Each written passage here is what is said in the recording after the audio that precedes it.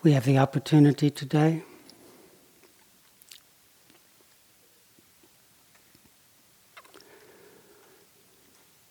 to deepen our cultivation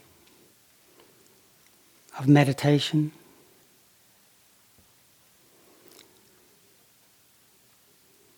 this path of awakening is sometimes organized into 3 trainings.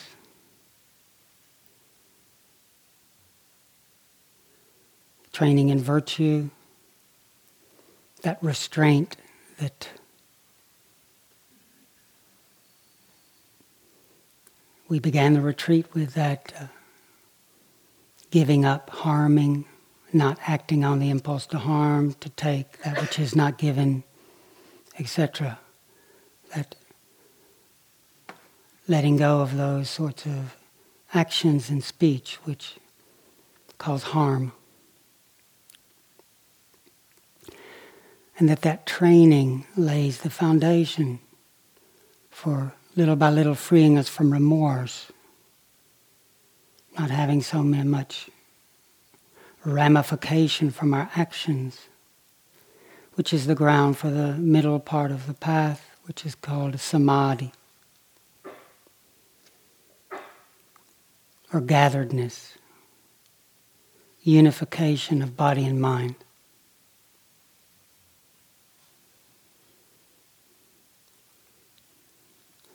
The Buddha said that when the mind is composed, when it's unified, then it will see things the way they actually are. A composed mind that's not scattered, lost and entangled in all sorts of views and opinions. When that composed mind turns to the nature of things, there will be revelation. There will be the revealing of the true, empty, seamless.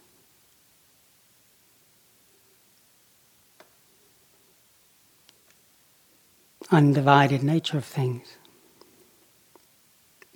which is this last training, what's called wisdom, Panya, being liberated from confusion, seeing things the way they are. So this Samadhi, sometimes translated as Citta Ekagata. Citta means the heart, Eka means one, single, unified.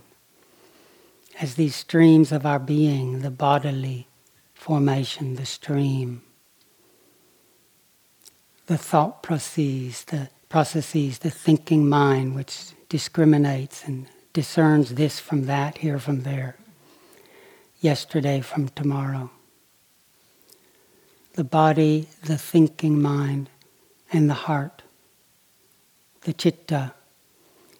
When there's samadhi, all these streams come together. There's a unification.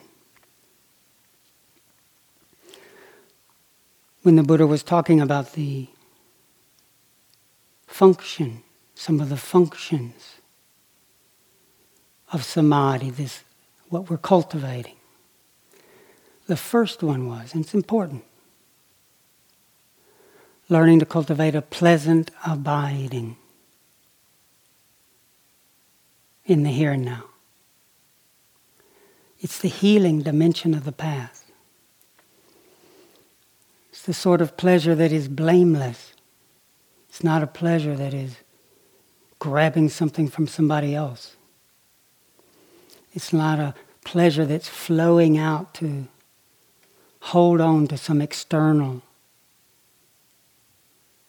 pleasant sight, pleasant sound, pleasant smell, pleasant taste, pleasant external tactile sensation.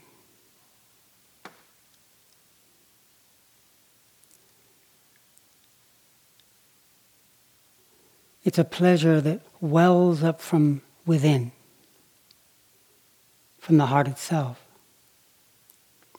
It's a holiday, a true holiday, like coming into wholeness. And even though we might think, oh God, my mind's all over the place. Little by little, we should intend, not be greedy, don't worry about how much progress I made. Little better, little worse, little better, little worse. It gets very bumpy. But if we just intend through the course of the days, the weeks, the months, the years, the decades of our life, however long we have, to little by little learn to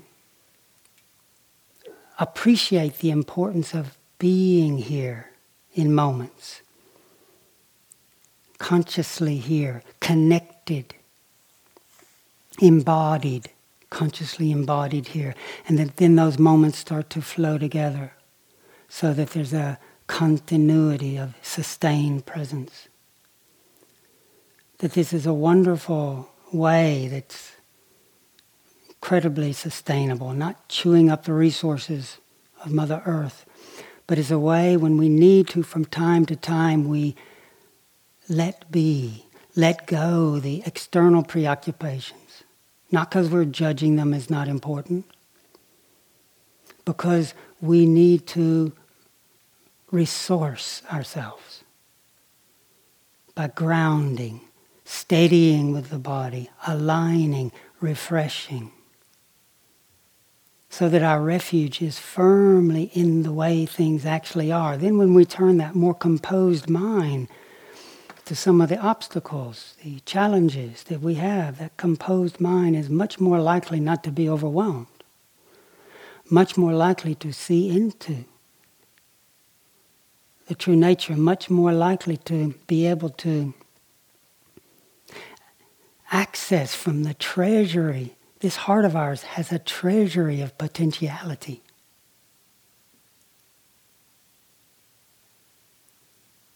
To access intuitive,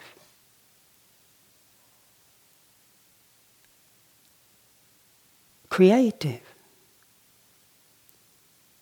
responses, so that we're not just locked in the compulsive, habitual. So we're training ourselves not to reject outside things, but to learn to, when we're continually being tormented, to figure out the future, to rehash the past. Yes, there's importance in that, but it's also very important in learning how to say not now, to hold it lightly, to allay, as the Buddha would say, or subdue this longing and distress with reference to the world, so that we don't have to follow every single thought. We can just say, not now. And return to the body. With what? With that directed thought I was talking about last night. That moderated, short, a thought that dissolves. But as it touches the mind, for example, how is it now? That thought dissolves, but its impact is to turn the heart here.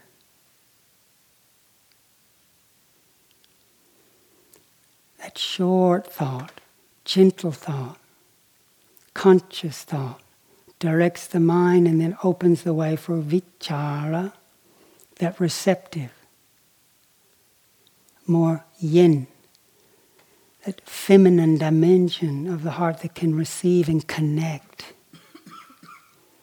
We get a bit lost. The vitaka, the directed thought, can guide us back. But that more yang and the yin balance one another. We learn how to tune them. And a phrase can help us, held very lightly, that can mingle the phrase of breathing in or breathing out, or the phrase, the word just in and out with the breath. Or my favorite is that sacred word, Bud-to. Bud-to, with the in and out breath, which just means awake. Awake. And we're remembering that our essence is this Buddhic. Our true nature is awake. And the word also constellates. It reminds the heart to trust. We can rest here. This is our refuge. Buddha, wakefulness. And this Buddha connects, aligns with the nature of things as the Dharma of the in-breath, the out-breath, the Dharma of the feelings, perceptions, sounds.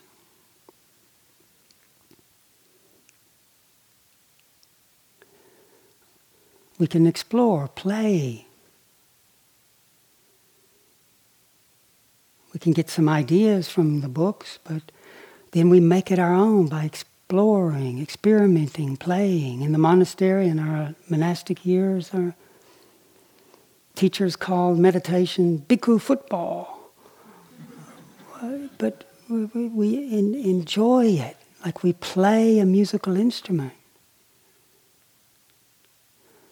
It's work, Kittisaro. Oh, okay, it is. There's some effort here, but it doesn't have to be miserable. It's the Samadhi has within it the pleasure principle, the blameless pleasure. You saying, Kittisaro, that my meditation's a waste because it's hell in there. Okay. It can sometimes be hellish. But even in moments of relaxing with that and finding a place of nobility, of being at ease with how it is, even if that's just a moment, we're learning how to savor. We're learning how to appreciate the importance of this moment. Because it's this moment that has within it the treasures of the true nature. And when we're in such a big hurry to get over this problem, this obstacle, this barrier to get to, it's not bad, but there's energy in it, but it's endless. That's why it's called samsara.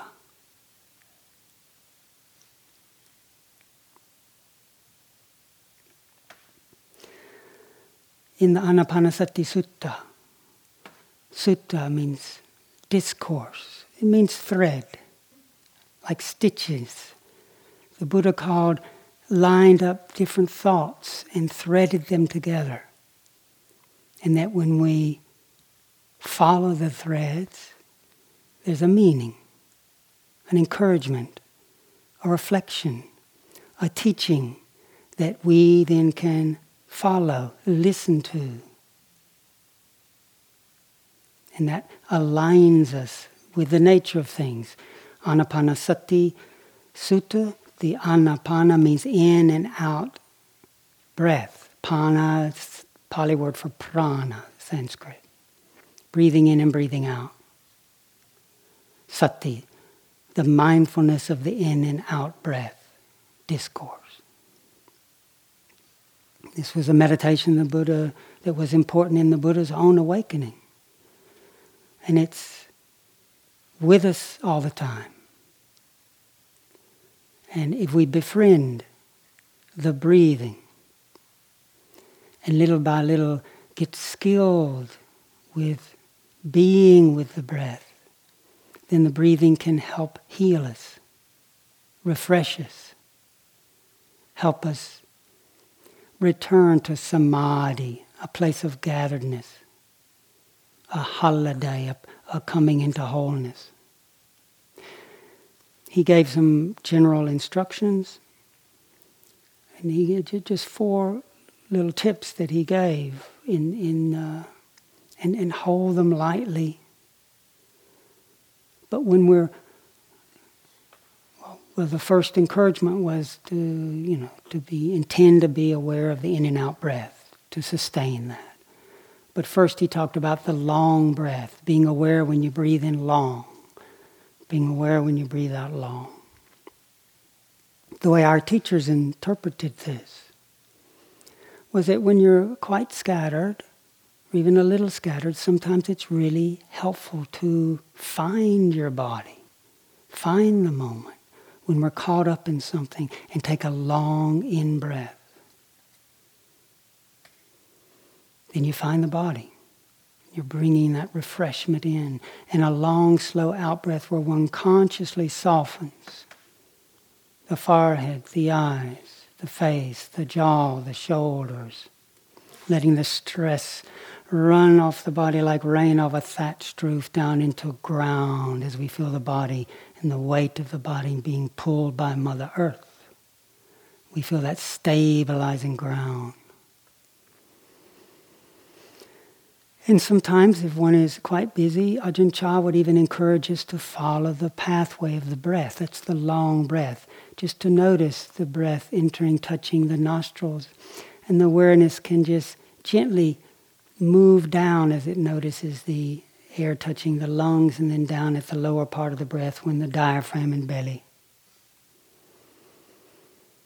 So at the end of the in-breath, we notice the belly, and then out-breath, the awareness can move up to the lungs, out the nose. Just if one wishes, just so you can get a feeling of some ways of doing this, because that gives you a few points. This is a vitakka, it's a directing the mind. To be aware of the nostrils when the breath touches, the lungs, the belly. The out-breath, the belly, the lungs, the nostrils.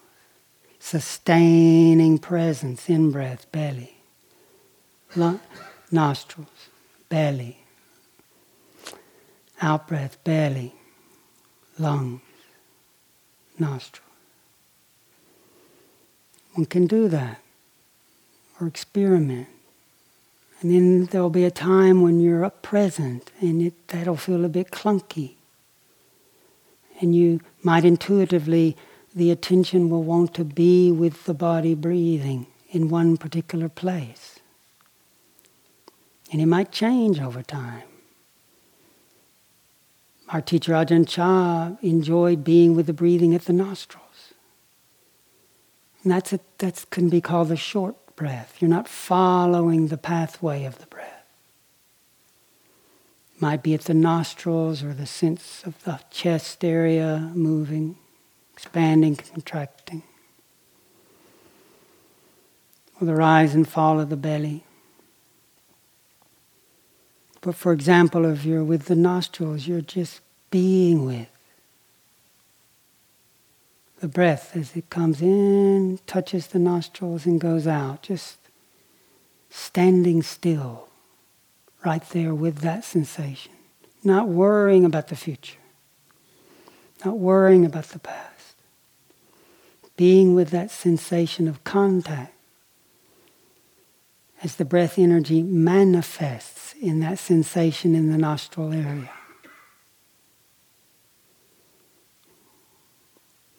Letting the breath be the way it wants to be. Sometimes our breathing gets constricted. And that's another reason the long breath sometimes can break us out of a contracted pattern. And if you're in a hall, you can experiment with a long breath, but I don't encourage in the hall one big loud pranayama. I think save that for maybe out on the land.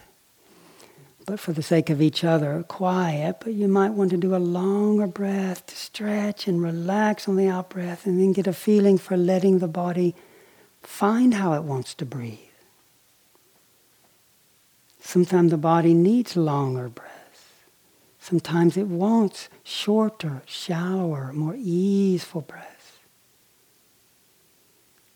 You're listening in to the body-mind and allowing it to be in a way that's comfortable. Steadying with this standing breath as we're with the breathing, the energy of the breath contacting the nostril or the heart area or the belly. Steadying.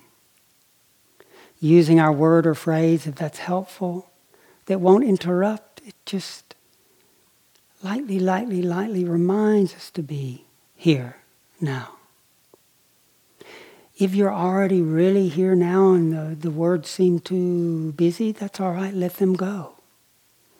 Then the quality of fullness and ease can get stronger.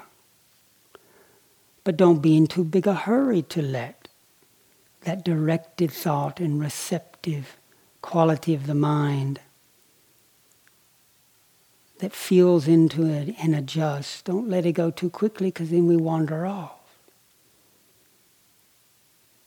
An image sometime the Buddha used for this samadhi of the heart's relationship to the object, in this case the body breathing, is like holding a bird, a wild bird, a vibrant bird, a little bird. If we hold too tight, we hurt the bird.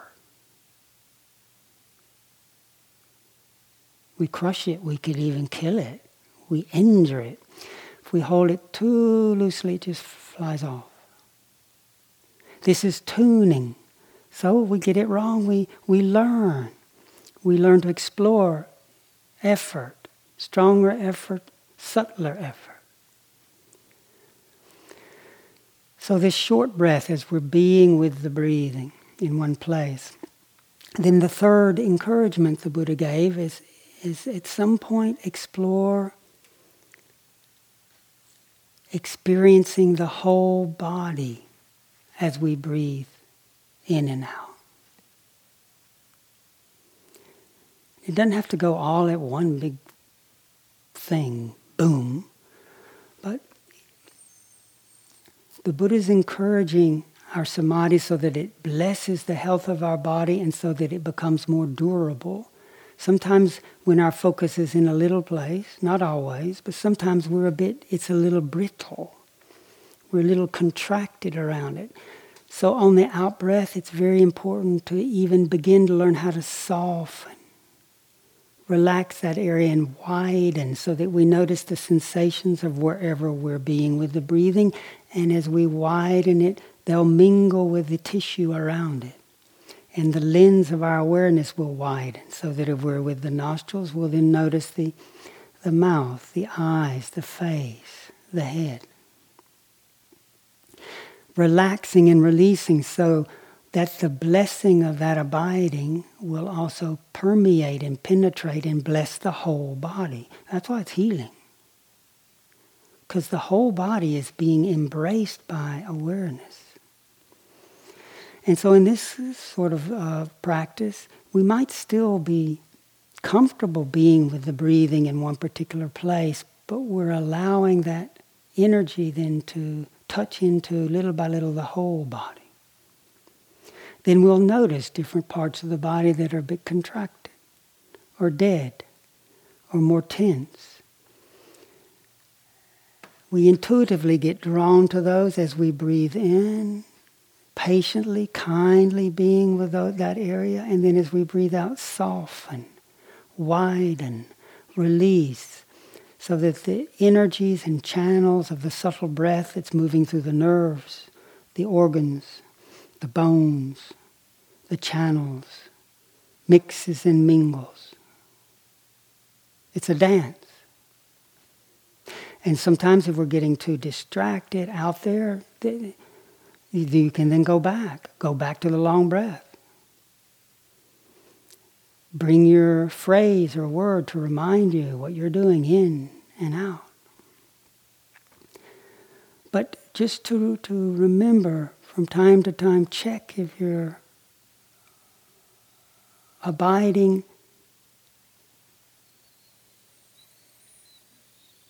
is blessing the whole body.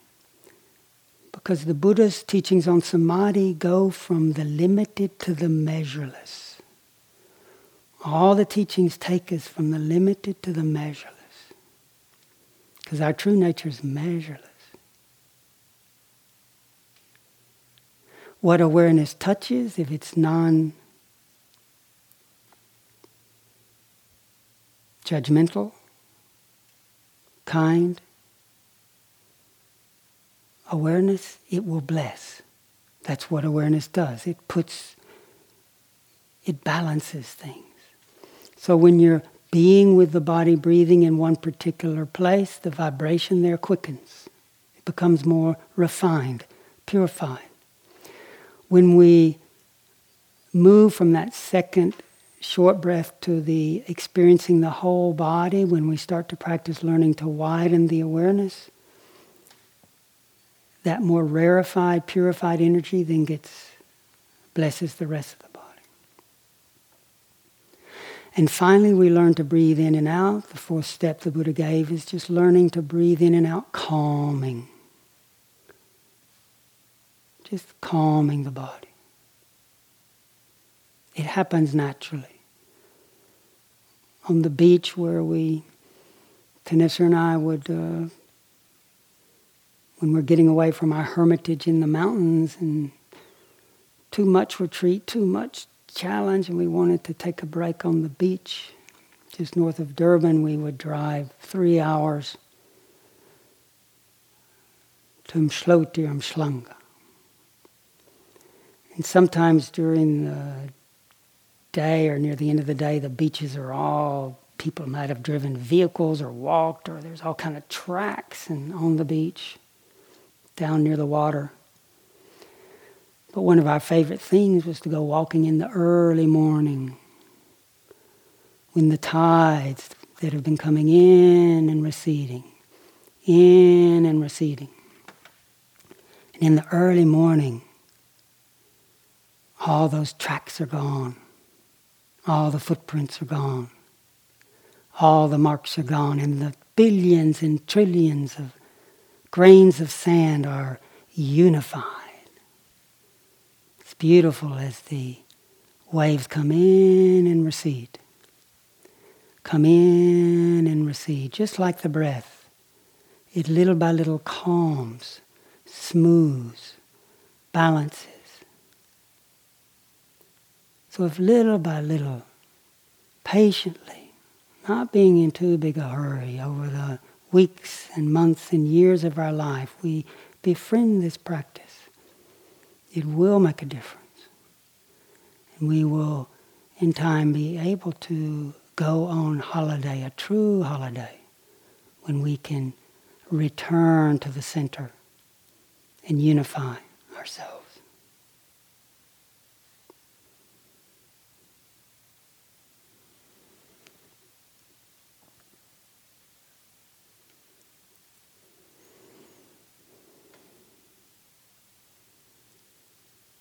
Taking a few minutes to check our posture.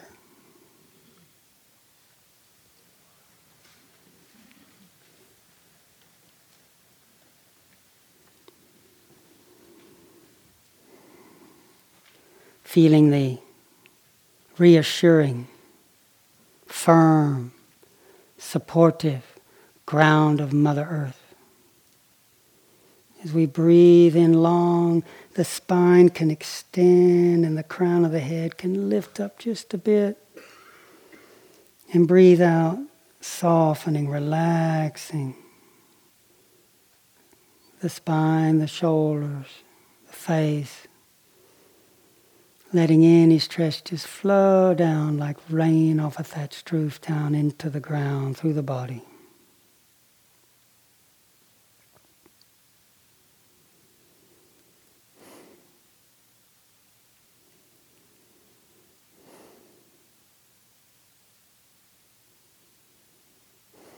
And following the pathway of the breath, if you wish, for a while. Or if the mind is already somewhat composed, just letting it intuitively be drawn to a part of the body where it's easiest and most comfortable to be with the breathing.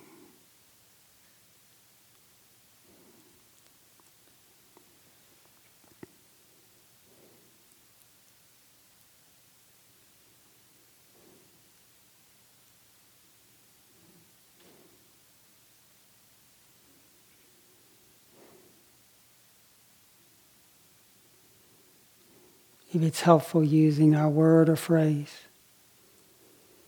on the in and out breath just to quietly remind us.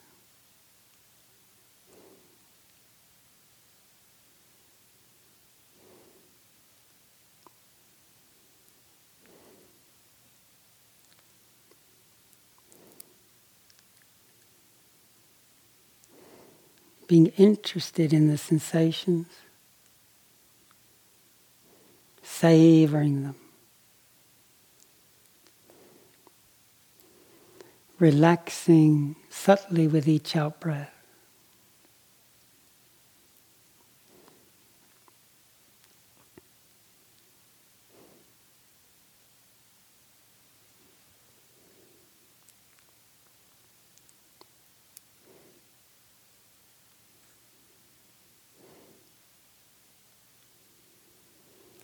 Not to worry if distractions come. Like birds flying through the sky, they come and go. Our word or phrase reminds us.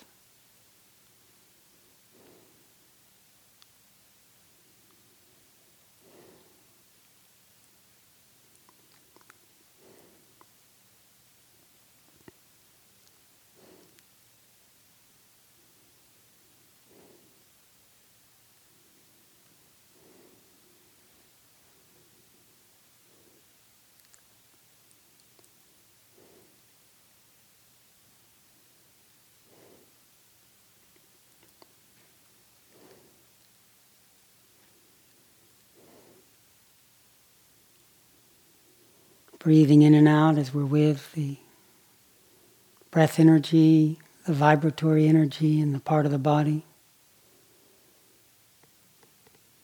that we're drawn to.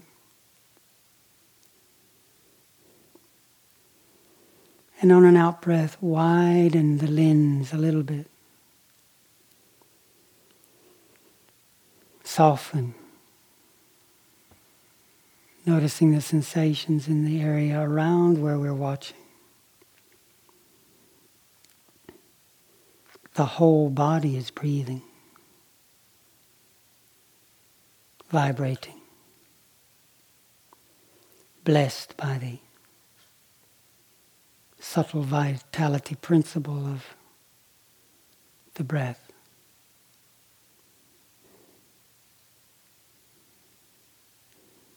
And play and explore, letting any part of the body that's more uncomfortable,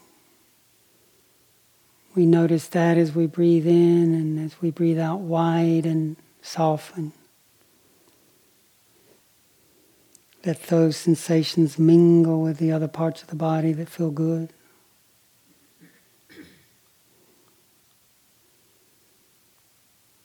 Is it possible to be aware of the whole body as we breathe in and out?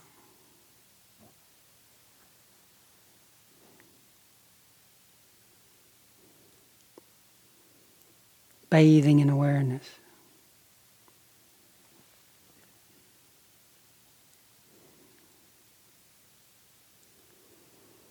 Softening and relaxing with each out-breath.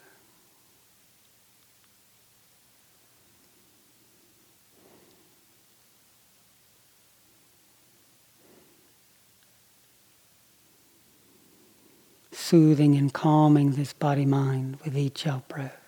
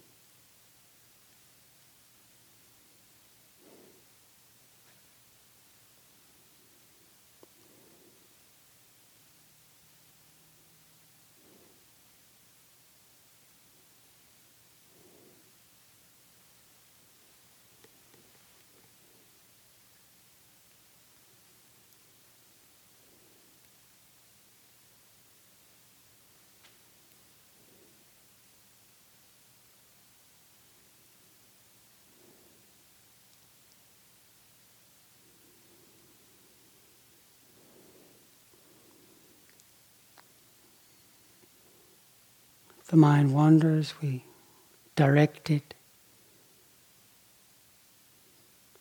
back patiently, kindly, without judgment. And then we receive how we are. And in that reception of how we are, we can sense intuitively if there's an adjustment that needs to be made.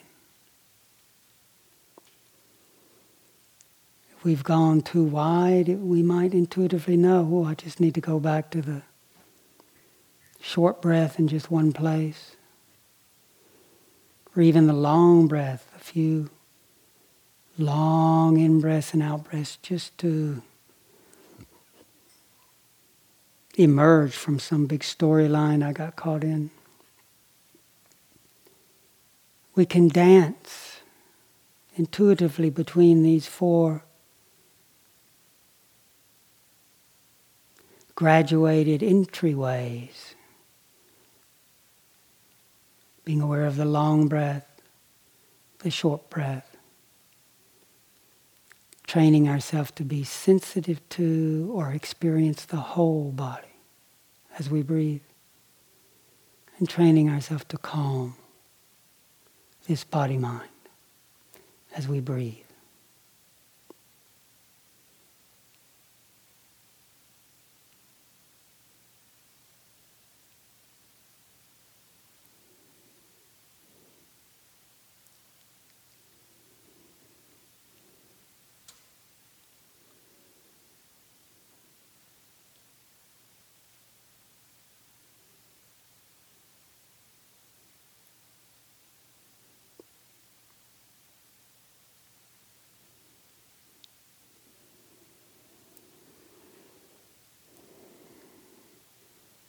Then as we do this practice of Samadhi, as our practice ripens and matures, we will have a more skill at accessing a pleasant abiding in the here and now. Then knowledge and vision will arise. As that mind gets more composed, it will just know things. When the mind turns to something, it's more likely to see it as it is. We will also have, as the Buddha taught us, just more mindfulness and alertness will be present for our life, rather than just unconscious. And finally, the most profound blessing of this Samadhi training that we're doing together is that it can liberate us. That composed mind can see into what binds us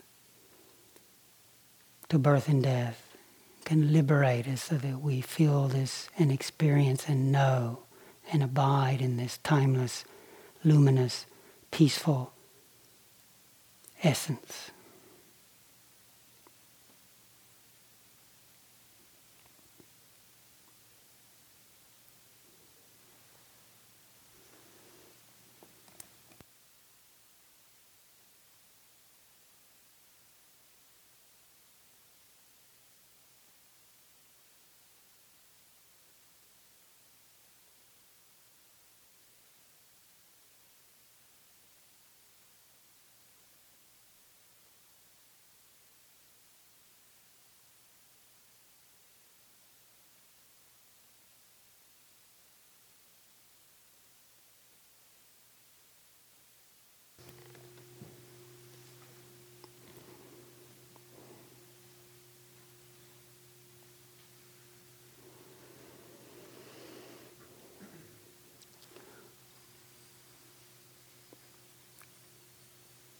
Today, as you've probably all noticed, on the board there's the list of the small group interviews. If you haven't seen it, please check, because we're going to see half of you today and the other half tomorrow. Also, there was a typographical I'm going to, but I'm just first, in case I miss it. There was a typographical error, and Kittisaro meeting in group in room 2 said 4 o'clock. It should be 11:30. The 2 meetings are right after this, and then 11:30. So we also, though, have a few minutes in case there's any questions from what we've been practicing. Any of the questions about any of the teachings or questions that are coming up from your practice. A question that arose in my mind as you were talking has to do with this idea that the composed mind can see the nature of the way things are. And this question has come up for me before about the Buddhist tradition, because that kind of perspective seems so at odds with the other perspective, which is that life is this felt experience, and that we're not actually looking for certain truth. And so, you're not the first teacher who has spoken in this way and brought this question to my mind of this dialectic between, on the one hand, being able to see the nature of the way things are, and on the other hand, being comfortable with the fact that really everything is delusion, and that a felt sense of the world is really more what we're going for, that the mind is a sense organ, it can be deluded just like any other sense organ, and that, that's something that is skillful to become comfortable with, I guess, which seems quite at odds with the more Western approach, which is we have to find the truth with the capital T. Right. I love your question, and see, I don't feel a conflict between the two, but I actually agree with you. If you interpret the words, which are just sounds, because Samadhi sees that every concept explodes. It's a bubble. So we could just be here in silence, but then, the Buddha spoke for 45 years, but he said he never said a word. So, we're speaking, but if this phrase of seeing things as they are, if one thinks that means one's going to come up with big truths with a capital T, your samadhi is still limited, because you're not seeing, that person's not seeing their attachment to concepts of this and that. But if one sees the true, ephemeral, ever-changing, empty nature, then it's mystery. It's mystery. But in letting go of trying to make something certain that's not certain, when one touches into that mystery, that's a truth that's not conceptual, but we know it. Not with the mano-vijnana, the sixth consciousness, that discriminatory consciousness, but know with a deeper intuitive knowing of the heart, which is called wisdom. So, but I love your question, and I think it's a very important one. And what you're talking about, I believe, is a deepening and maturing of understanding. But so I don't really feel a conflict, but I think one needs to be careful if one has this idea that I'm going to have them in my pocket, that I can just flip out these truths and say, everything's suffering. What are you going to say to that? Or everything's not, that's still called, that person's got a big time view, and that big time view is born of delusion and hasn't really been seen yet. Anyway, what you're talking about is a profound part of the teaching that we're going to be building into as the retreat goes on. And who knows, maybe all our doubts will be exploded by the end, and maybe not. I think where I'm getting confused is when you use the word know or understand. That to me cues the more cerebral, intellectual, conceptual knowing. And I think I understand now that the word is being used in different ways. Absolutely. And again, as the retreat goes, notice the directed thought, which is engaging the cognitive function. Notice I use the phrase moderating thought. Rather than a big long string of talking about this, that, and getting to answers that I'm going to use to argue. Shorter thought to direct attention, and then the attention which is quiet. So, and in the training that we'll touch into as the retreat goes on, the Buddha is teaching us how to learn to abide without thinking. So, you're right, we use the English word know, but it's a different kind of knowing. You can try to use the word intuitive knowing, but it's not just some crystal ball thing. It's even in between the thoughts, when there's no thoughts, you don't keel over dead. There's still a intimate connection, and there's consciousness, there's a knowing, but it's not verbal. But it can be very profound. But those are really good questions, and that's, I think, something, hopefully, that as we explore our body, mind, we'll see those sorts of things. Thank you. I had a question last night from the 7 o'clock sitting when you were talking about the external and internal Buddha, Dhamma, Sangha. Mm-hmm. My question at that point was, could you elaborate more on the internal Dhamma? Now, you may have done that just in this sitting, in what you've just been talking about, but is there anything other?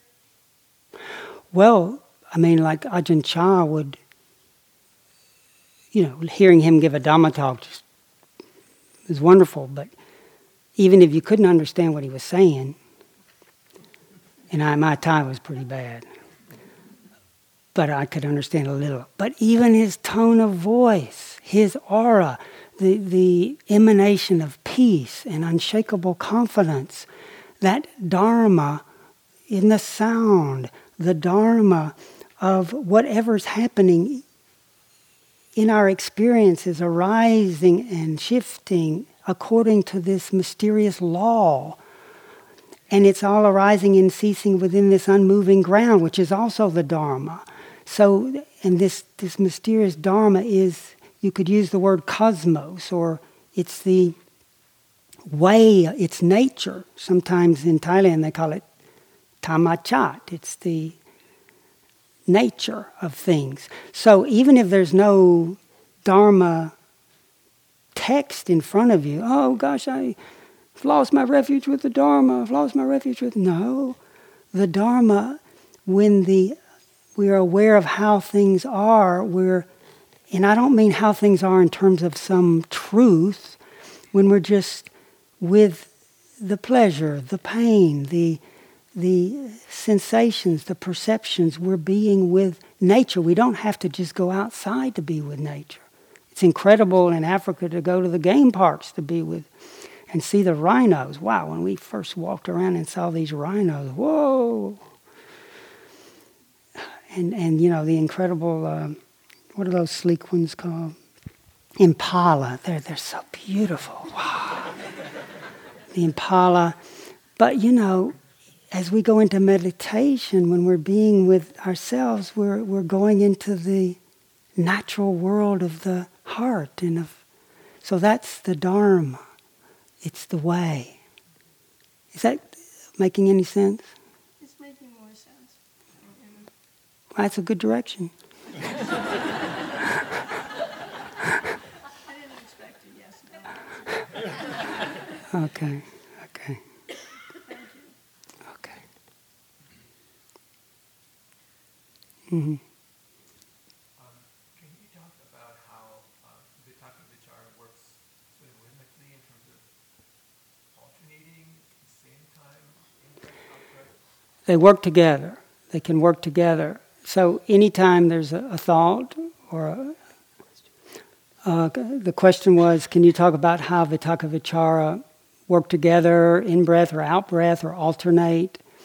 And they're like, sometimes it's described as a the way a thumb and a index finger work. If one holds it steady, the index finger, so that you can feel into, so that vitakka, like if you're saying in, whispering in as you breathe in and whispering out as you breathe out, that just points your mind to the breath. But what is it that feels into the texture, that notices it beginning and ending? That's the vichara. That's the mind that's moving and feeling into.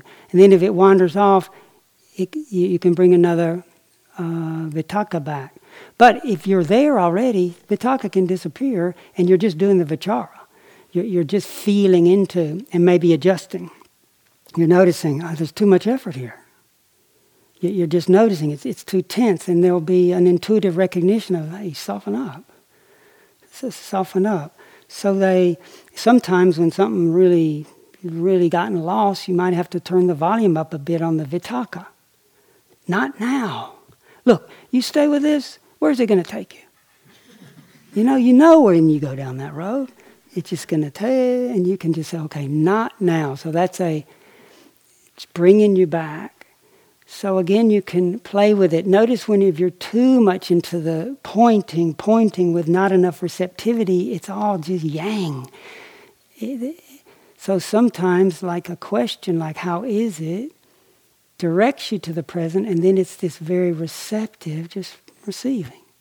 So you can get a feeling of how too much receptivity without any direction, you maybe forget what you're doing, and then you're just an hour later, so that's why the Buddha used the image of tuning an instrument and it changes depending on how we feel, but it's a skill. Thank you. For the sake of our interview period now, we'll leave it there, but thank you all for your practice and your questions.